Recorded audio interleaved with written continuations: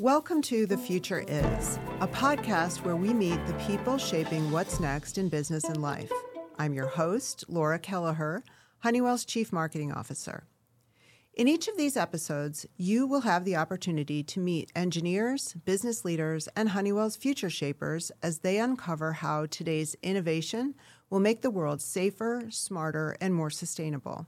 Today, I'm thrilled to sit down with Vimal Kapur, Honeywell's President and Chief Operating Officer, to talk about the recent World Economic Forum annual meeting and how innovation will play a role in helping companies overcome some of the most pressing challenges in the years to come.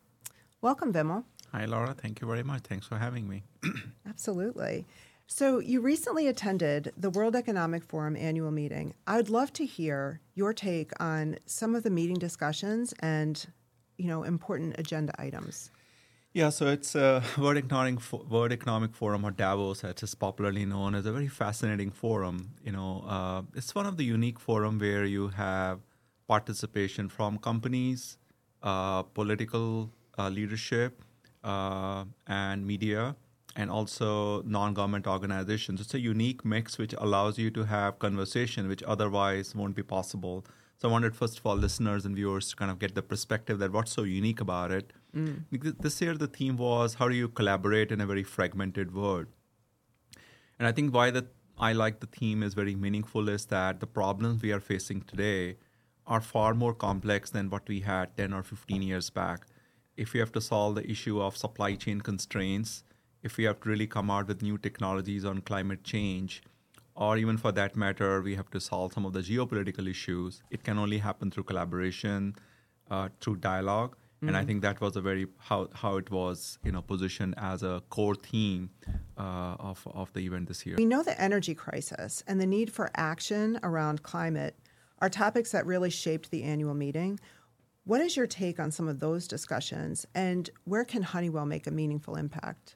So I think the way I look at it is that customers, governments are now much more clearer on possible actions they can drive. So I think the discussions are more shifting to what can we do, more in action orientation versus we are still thinking about it. So there's a clearly shift to do something about it. Yeah. So we clearly see every country developing their own strategy. And interestingly, it's very different for each major material economy.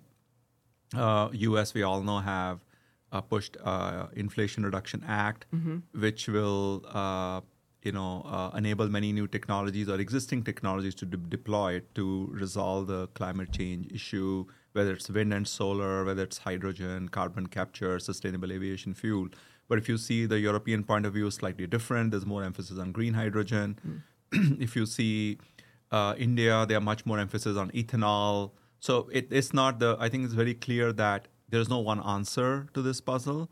Everybody has to find their capabilities, their orientation, and really find the solution. At the same time, the companies are also really evolving their strategy. I think every company or many large companies made their commitment for carbon neutrality, 2035, 2040 are the typical dates where most companies have committed. Right. But now they're really getting it also into execution mode because now there's a more touch and feel on, okay, I can do A, I can do B, I can do C, and that's my pathway to neutrality. So that's a clear shift on doing versus thinking. Now, coming to Honeywell, I think we probably, I feel quite proud to be part of Honeywell and lead the transition, which the world has to go through from an energy transition perspective. We have two businesses, one in PMT and one in HPT, which are directly leading a lot of sustainability transition. In PMT, we are making tremendous progress with our sustainability business, which enables new technologies like hydrogen, like carbon capture, sustainable aviation fuel. We clearly see a lot of demand for those technologies, and our business engagements are growing with our customers. On the building side, we're doing the effort primarily on building efficiency. We always were driving building efficiency, for last 40 years. Yeah. We were making building management systems, which are the baseline for it. But now we are putting more measures of software-oriented models so that you can use multimodal controls, we call it, so that you can take the energy savings to the next level. But our effort of Honeywell to save energy transition is not limited to those two. I want to clarify that. Aero business is making a major move to electrification of the aero industry. There's electrification going to happen there. Urban air mobility is a great example, and we have a strong play in that. And our SPS business is playing heavily in the sensors, which are required to enable electrification. So a large part of Honeywell, our punchline is 60% of the Honeywell R&D spend is spent towards ESG. And this is not a slogan. We actually measure at the project level. So this is computed number, bottoms up. And that shows where we are headed as a company. Our revenue stream will be heavily biased towards ESG offerings, in the times to come. Right. What do you see as some of the main challenges to achieving progress toward climate change, right? There's so much good stuff. People are meeting at Davos. We're all trying to have that bias toward action. What do you see as some of the main challenges, and what do we need to do to overcome them? I think we do this sustainability survey every year, and we did the recent one a couple of days back. The number one reason comes the economic returns are not there. Our budgets are not there. It's kind of a similar related, theme. I think the enabling factors are going to be, first of all, education. Yeah. This is something so new that energy transition optionality has to be known to all the stakeholders, that it's companies, policymakers, and ordinary citizens, what we can do. So education plays a very important role. Then policy plays a very important role, because policy enablement is going to be key for making some technologies more feasible.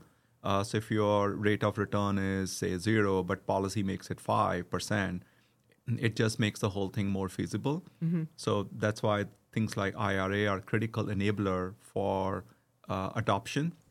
And finally, I would say technology becoming more and more feasible itself. That's where role of company like Honeywell comes in, that we make our current technology options more flexible.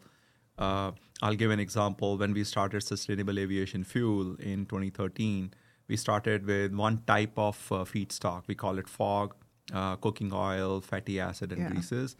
Today, we launched, about 6 months back, producing SAF from ethanol. Mm-hmm. And we are on a pathway to look at producing SAF from woody moss. So that's our job, to keep progressing the technology so that technology feasibility increases. So it's had to be a combination of everybody needs to know what they can do. Mm-hmm. Policy has to enable adoption. Right. And companies like Honeywell has to create more technology which is affordable, which is executable, so that the transition can really happen on a real-time basis. Yeah. One of the other things that Honeywell offers, right, and I know we have a lot of focus on, is digitalization. Mm-hmm. So can you talk a little bit about how digitalization can help accelerate climate action and emission control? Yeah, so I think one thing which has been underemphasized is that how do we measure the baseline? Because it's a complex issue, whether it's a Scope 1 or Scope 2 emissions, we need to have accurate measurement.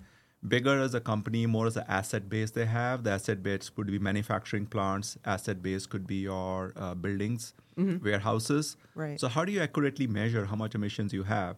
Now,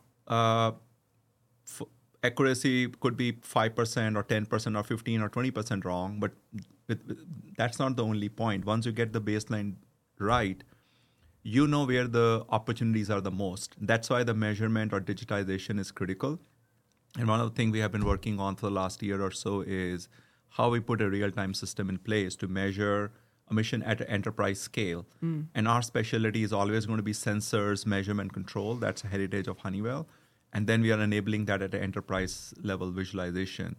And we think that's going to be a big enabler for reduction in climate, in the emissions, because what you can't measure, you can't control, right? The good old saying. So we are putting that in the front and center. Yeah, absolutely. And with the accountability around these goals, this is right. Really critical. Right. So speaking about accountability around goals, Honeywell has made commitments, right, around carbon neutrality, and just would love it if you could give us a little update on some of that, right? Talk to us about that and the progress that we've made. So Honeywell has made a commitment to be carbon neutral by 2035.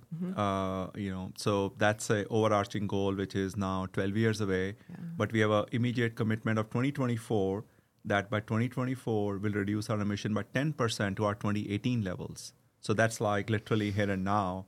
Means we should have completed the work practically by now to deliver that. And I feel very confident that we are going to meet or beat that target. So, and most of it is using a lot of energy efficiency projects. Mm-hmm.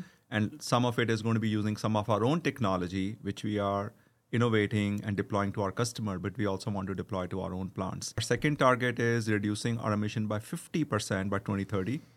So we are considering those projects today because these things can take 12 months, can take 24 months. So, and our final target is full reduction by 2035. So I feel very confident that we want to be a leading organization to set standard on constantly reducing our emissions. Yeah. And we just want to showcase our own capability through that model. And in addition to, getting to net zero, right, and emission controls, what are some of the other things that we're doing to help mitigate climate impact? I think more broadly, spreading the message, getting the story out. I think it's important that the intensity of the issue is understood. I think there's still, not enough appreciation across the world for different reasons. It's just that people haven't got the perspective. Yeah. So part of our job is to provide every avenue, support and sponsor the programs, which enable that. So we have a big, for example, program in India to put, 1 million trees over the next 10 years. The point, of course, trees are great for environment, but it's also communicating the message of why environment is important through that simple means and action. Mm-hmm. So I think the big part is community engagement, stakeholder engagement. Apart from technology, that has to be an important element of this transition. Yeah, absolutely. So much inspiring stuff here. I mean, really, and impressive, right? Like there's a lot going on. One of the questions that we always ask in our podcast before we end is, what did you want to be when you grew up? When you were younger, what did you think about? So I have to go back, how many years now? 35 years back, because I'm working for 35 years. So I when I was younger, we all have a lot of idealistic views. So my idealistic view was I wanted to join Army. Yeah. Did not make it because I did not pass the physical test. So I have a flat foot, so they didn't consider me to be even interviewed. So rest is history. Then I pursued my engineering education and pretty much worked all my life in Honeywell. So it's been pretty fascinating. Great. Yeah. Love it. Thank you so much for meeting with us today and sharing all of that.